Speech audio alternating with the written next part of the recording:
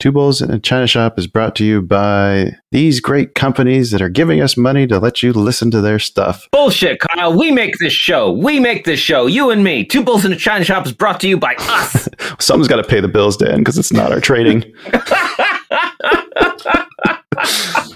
All right, roll them. Introducing Wondersuite from Bluehost.com, the tool that makes WordPress wonderful for everyone. Website creation is hard, but now with Bluehost, you can answer a few simple questions about your business and goals, and the Wondersuite tools will automatically lay out your WordPress website or store in minutes. Seriously. From there, you can customize your design, pick your brand colors, and add blocks. No custom theme or coding required. You'll get content suggestions that you can keep or revise, and with Yoast SEO built in, we automatically help you get found in search engines. From step-by-step guidance to suggested plugins to an AI-powered help bot, our built-in tools make WordPress wonderful for everyone. Whether you're a beginner or a pro, you can join over 2 million Bluehost users. Go to bluehost.com/wondersuite. That's bluehost.com/wondersuite. You are listening to an entertainment program put together by a company called Financial Ineptitude. Anything said on this show is not an endorsement or professional advice. Would you really want to tell a court of law you were suing us because you thought taking financial advice from two idiots on a podcast put out by Financial Ineptitude was a good idea? Really? Clown hat, smiley face. Well, hello everybody, and welcome back to the China Shop. I am your host Kyle, and joining us for today's midweek update is our favorite economist, Eric from over at ES Invests. Literally hate your soul. Hate you. Before we start diving into Eric's newest credentials, I'd like to take a quick moment to say thank you to our sponsors and friends over at Manscaped, Trade Pro Academy, and Orderflow Labs. Manscaped is the best in men's below-the-waist grooming with precision-engineered tools for your family jewels, and with Manscaped getting into the world of beard care, now's the perfect time to take advantage of our exclusive offer of 20% off and free worldwide shipping using promo code 2bulls at manscaped.com. As always, that is the number 2. And when it comes to institutional quality trading education, look no further than tradeproacademy.com. In our free Discord server, you'll find instructions to take advantage of our discount with them as well. And for all you lovely degenerates who enjoy trading futures, you'll definitely want to check out the custom tools and studies over at Orderflow Labs. And of course, everybody needs to give Eric a follow on at ES Invests on Twitter or YouTube. Also got the website at esinvest.com. Did the OnlyFans get taken down, or is that still up? Well, it's still up. I would like to say it's alive and well, but it's just kind of like it's alive like a old person clinging to life. It's not really. It's not like at the level I need it to be at. It's like roadkill begging for a bullet. Yeah, I think that's a good way to think about it. It's really just not doing what I need it to do, which is to completely retire me immediately. Have you tried putting your feet on there yet? No. I actually I was actually just reading something about feet kinks because I just do not understand them. No, they are disgusting. It's very strange to me to like really find a foot attractive. Like I don't feel like it's not attractive or like I just feel ambivalent toward it. It's a fucking foot. I'll have to send you a video of people who are aroused by blowing up balloons. It is the weirdest thing I've ever seen. Stop it. That doesn't exist. No, it's real. No, that is what we call fake news. No, okay. They're gonna have to label us as fake news because you're telling me fake news. I'll post the link in here too. Watch at your own risk. Like impossible to comprehend that. Lastly, be sure to reach out with suggestions, corrections, or questions for future guests. You can do that via our email at twobulls@financialineptitude.com, or you can join that free Discord server where a bunch of amazing people gather, share struggles and lessons learned with other like-minded market aficionados. No feet. We'll be sure to put all those links in the episode description. But now that we got all that out of the way, and now that we got all the kink talk out of the way, and we haven't done the economist talk yet, so maybe we should do that first. Eric, what's the latest economic developments that you got to report on? No idea, because I don't follow the economy. What happened with PMI today? Who knows? What is a PMI? Never heard of it. I don't know. PMI, what was the other one? ISM? What's an ISM? A good question. Sounds like a ballistic missile. PMI is the manufacturing index, right? Who knows, really? Oh, it's gonna be like pulling teeth all episode, isn't it? Oh, you already went there. I am now like a scorned woman. Right. All right. So what happened with PMI? So PMI is okay. Well, you just baited me effectively there with the change in tone. So now I understand that we're moving on from the joke, but yeah, fine. So PMI, it's an important index specifically for manufacturing data. Yep. And there's a couple things that are important to us. A lot of these things, PMI and stuff like that's typically important to us, but it becomes even more important to us in kind of these higher inflationary environments. That's why it's a little more, like noteworthy than it might be otherwise. It is a good pulse on the markets, and it helps us identify if we're starting to come into any sort of resource constraints or surpluses. So, in this case, there's two different entities that reported it. I linked to both of them in here. Okay. Just so that you can throw it in the show notes. But we have one for the S&P, and then we have one for ISM, which is the Institute for Supply Management. And you can kind of pull up the reports, run through them. But long story short, the high level overview of each is that they came in a little softer than expected. So for S&P, it was projected to be 47.8, came in at 47.3 to be specific. And then ISM, manufacturing PMI, came in 47.7 versus 48 expected. So you can go through those reports and kind of get some ideas, but it is obviously a little bit contracted than what we were expecting. And there are a lot of things you can kind of glean for that. And I think going through the reports really is the name of the game, because what you'll find, especially in the S&P commodity report, it's called the S&P Global PMI Commodity Price and Supply Indicators. The headline is Global Price and Supply Pressures Remain Subdued in February. So that overall is, again, it's one of those things that sounds like good news, but it might not be good news in the current market environments when we're really trying to get inflation under control. To some degree, you expect just supply to expand, at least marginally. And yeah, so it's good to read through it and kind of see what they're talking about. Just a quick excerpt from it. Usma Badi at S&P Global Market Intelligence said manufacturing supply chains showed sustained evidence of normalizing during February, albeit on a backdrop of depressed output and demand. Latest data pointed to the least acute commodity shortages for 29 months. Overall, all but 4 of the monitored commodities signaled fewer or the same number of shortfall reports as in January, including semiconductors and electrical items. The latter saw the lowest reports shortages since January 2021. So, that's good news then. Sort of.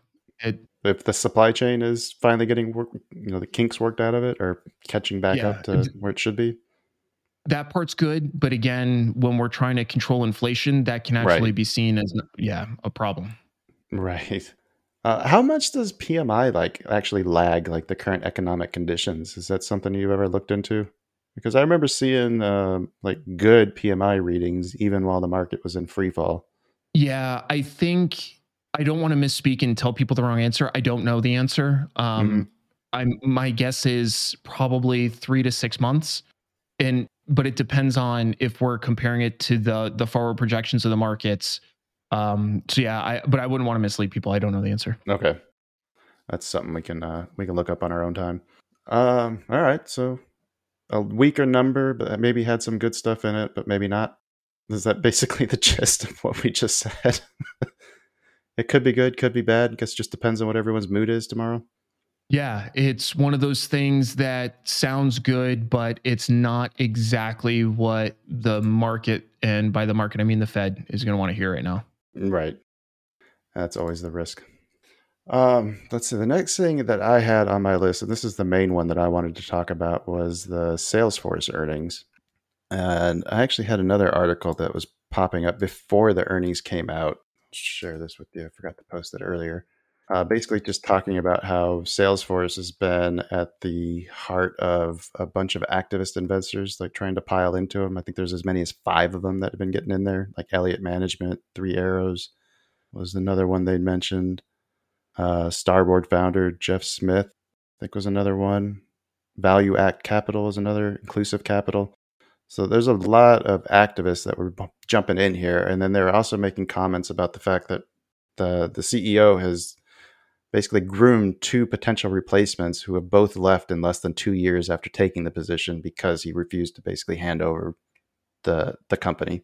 And then you couple that with the cuts that they've had to make. There's a lot of people questioning whether or not he's still the guy to lead. But if you look at the earnings they just reported today, it certainly looks like he's still doing a pretty good job. Yeah, they've been fighting a lot of uphill battles, especially in the broader economic picture, realistically, just the broader market picture. But I still think that they have a inherently viable product and business model. So yeah, to me, it seems kind of like a unfortunate midterm movement for them. But to me, it doesn't seem super predictive of their expected forward, growth trajectory from here. I still think even with the earnings release that we had now, it still wouldn't make me like super bullish in them. Oh, really? No. It's because, the comparisons that we have are decent, but especially as traders, the name of the game, at least in my opinion, isn't attempting to top tick or bottom tick things. Right. So I feel like it's still too early to like fully synthesize the way that this is gonna to break out for them. And it's only 1 quarter of earnings. So I feel like you got to like start to respect and understand what the broader trend is going to look like. And then sure, maybe you can start making some decisions off of that. But for me, at least the way that I look at this stuff, it's too early. I'm trying to look at when the last time they had a disappointing earnings report that did not meet expectations. It looks like it was all the way back in 2016. When you say expectations, you mean the estimates or and what they talked about? Yeah. Whether they beat estimates or not. Because that's another important differentiation is you can have things that still hit estimates and still underperform. Right. Yeah. So it's just an important differentiation to make for that exact reason. Because the forward guidance is obviously a big part of those conversations and very formative in terms of how we feel about things. When was the last time they had decreasing revenue? Has that ever happened? God damn.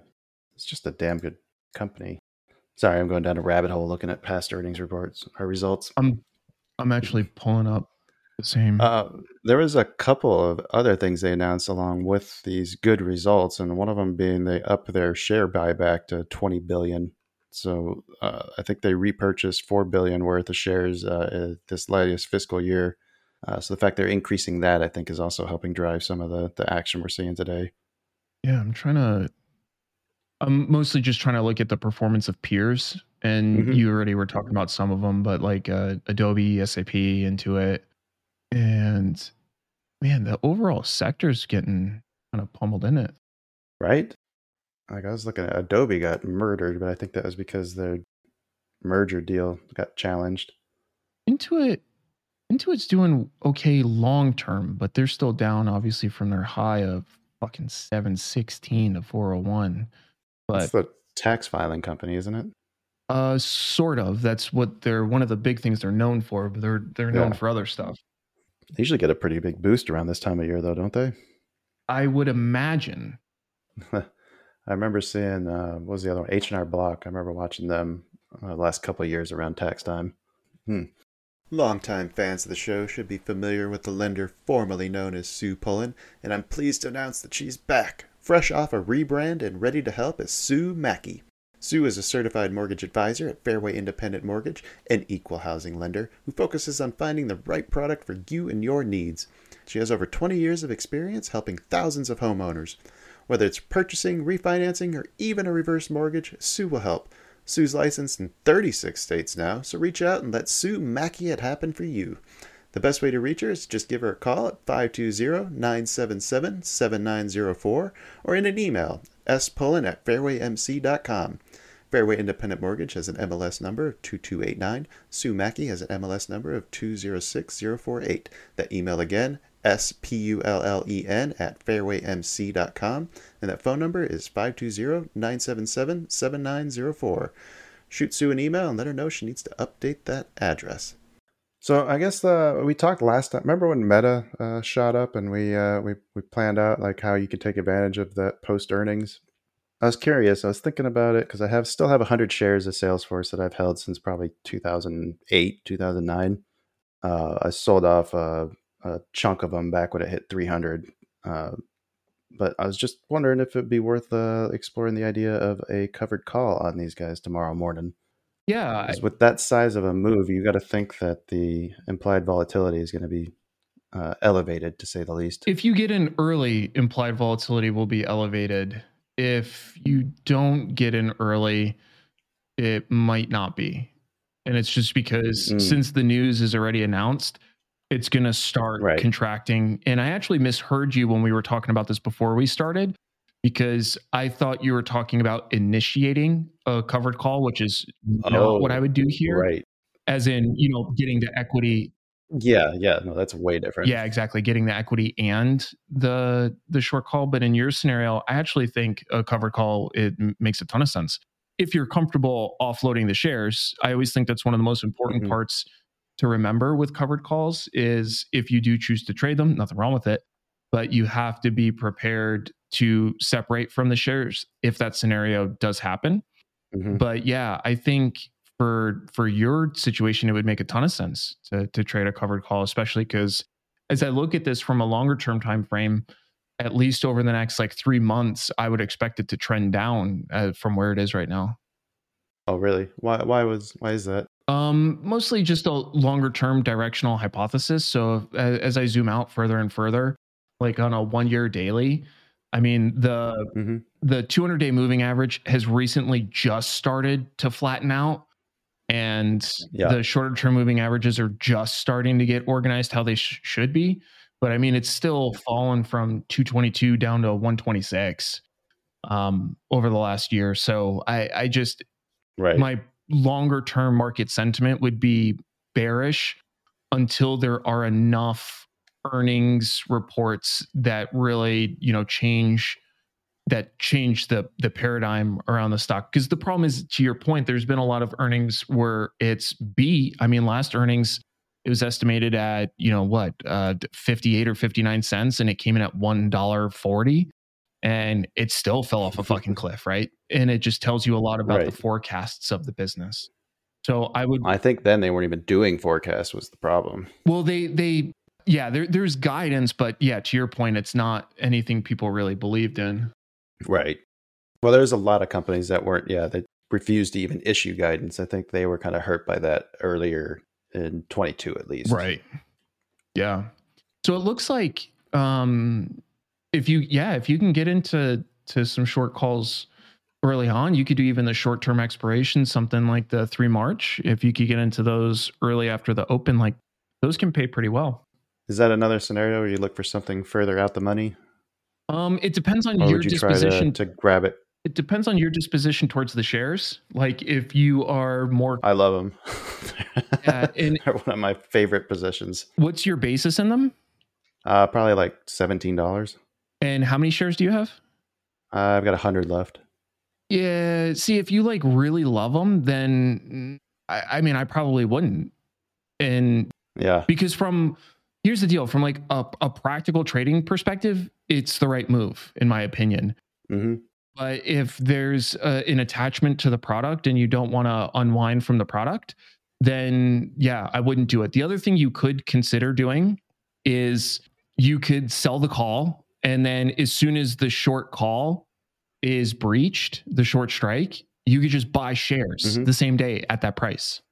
And then as long as you have the accounting set up to be LIFO on your account, at least for that position, which you could do through your broker, you could essentially be assigned, but you could just use the shares that you bought day of. You wouldn't make any money on the equity, but you would still make the money on the short call.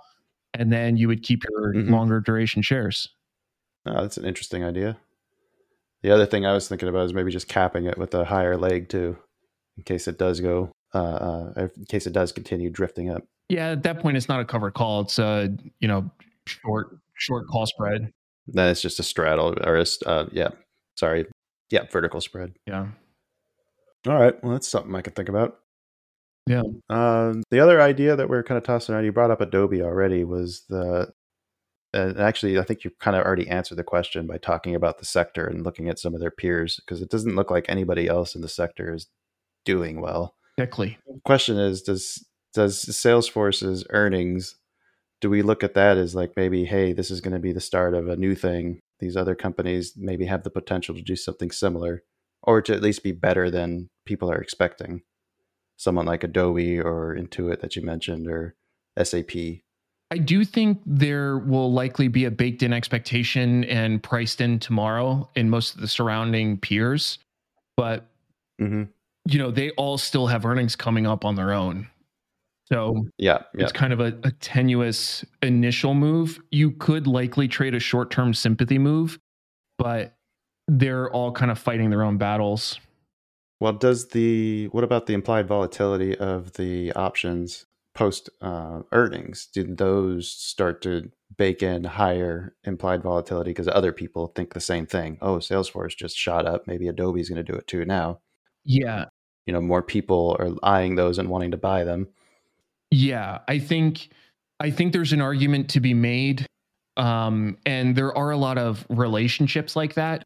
The only thing is, if you're trading a sympathetic move, that's a very specific trade hypothesis with very specific trades that go with it. If the trade hypothesis is Salesforce did well, I now think Adobe is going to do well, and I want to trade Adobe bullish long term because of Salesforce's performance.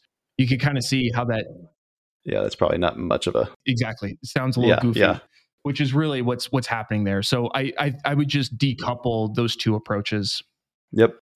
What point do you have to see the whole sector doing well before you can start to think like that? If you can essentially pull up any sort of broader view of the sector. So like if I go into S&P 500 and then I start figuring out there's Adobe under software, and then their sub is application software. So what I'm doing right now for everybody's understanding, I'm essentially finding the very specific subsector that Adobe lives with its peers, like Salesforce, Intuit, Autodesk, also with Synopsys. And anyways, I'm getting an idea to answer the question. So to answer it, I went to the S&P 500, IT sector, software sector. Then I'm now under application software, and I can get an idea of its peers. So what I would want to see is the largest components of this subsector are Salesforce, Adobe, Intuit, Synopsys, and that's pretty much it. There's a handful of other ones, but they're less than the first three combined. So I would want to see at least three of those moving in line with one another. Or the other thing you could do is just look at the software or application software sector and chart out the performance of the sector itself. And that essentially can start to inform you on how the overall sector is doing. And that's when, I start to rely on the performance of the broader sector for the trade hypothesis. That makes sense and very well spelled out. Appreciate the thoughts on that. Lots of thoughts. I don't know.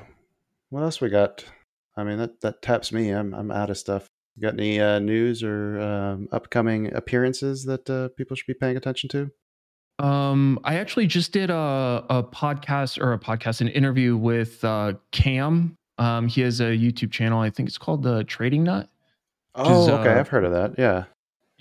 Yeah. So I think that won't be out for like 4 or 5 weeks. That was actually a really fun conversation though, because I don't really discuss my technical analysis protocols too much because they're part of a broader plan. And I think a lot of people start to overweight technical analysis compared to other things. And for me, I just kind of look at it as all viable inputs and weight them based on my trading expression. Mm-hmm. But it was kind of fun to chat with him and like get really more into detail on the technical side of things. So I'm actually kind of stoked for that one to come out because it dives a little further into detail on something that I don't go into detail probably nearly as much as people would like, or as much just in my general video. So I think that would be kind of fun. Yeah, that should be exciting. And yeah, the other thing to talk about real quick though, coming up the rest of the week, there's still a handful of interesting releases. So tomorrow we have jobless claims coming up, and that's every week on Thursday. But nonetheless, that's an important figure, especially as we're monitoring inflation. Mm-hmm. There's a couple Fed speakers. And then on the 3rd, we now have services PMI from both S&P and ISM. So you kind of have a chance to, see the manufacturing side. You'll get to see the services side. And then there's a handful of Fed speakers: Logan, Bostic, Bowman, Barkin. So many of them. So if you want to hear some more talking heads, there's no shortage. But I continue to encourage people that the Fed people, they are doing what they can in the background, but I mean they're not driving the ship really. They're just kind of reacting to where the ship's going. Did I see that there is a Kardashian one that spoke today? Not Kardashian. There's Kashkari or you mean Kakari. Yeah. Sorry, I couldn't resist that one. Yeah. So, funny thing is that there's Kakari today, and I think tomorrow it's is it also Kakari or is it Kashkari? Oh man, now you're gonna make me look it up. The only one Kashkari and Waller are the two I see tomorrow. Logan and Bowman on Friday. So there's Kashkari. Cash Money. Yeah, that's the first thing that came to my mind. Right? Uh-huh. He trades. Yeah, well, how could he not? Oh no, he's a Fed member. All right, I think that's probably going to bring us to the end of today's episode. I'd like to say thank you to everybody who stuck around to the end, and thank you to Eric for taking the time to sit down with me and give me all the economic lessons that we've been privy to. If you'd like to learn more about how Eric uses all this information and see some of his stuff, you can find him at esinvest.com at his website, or you can find him on his YouTube channel of the same name, or on Twitter. You can check us out at twobullsinachinashop.com. Be back in your ears soon with another exciting episode, but until then, stab that 5-star rating like OJ. If he did it.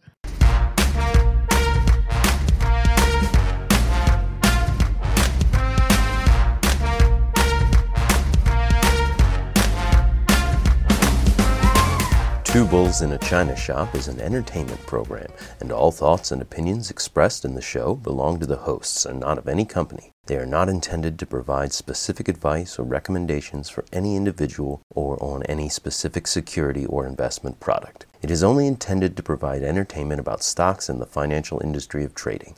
If you make trades based on what you hear in this show, you assume all risks for those trades. I really like that joke.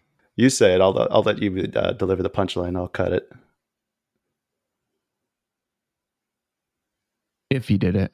There you go. Yeah. I can cut those pauses out, right? No, I was waiting for the right moment so I could get the inflection. I was like getting into my... Sorry. Here, you want me to redo the lines? I was trying to do a good job for you. I appreciate it. No, I thought you were just fucking with me again. Now, the other thing is, I even went so far as when I raised my standing desk before to mute the mic so that it didn't come through, which now I hope it does.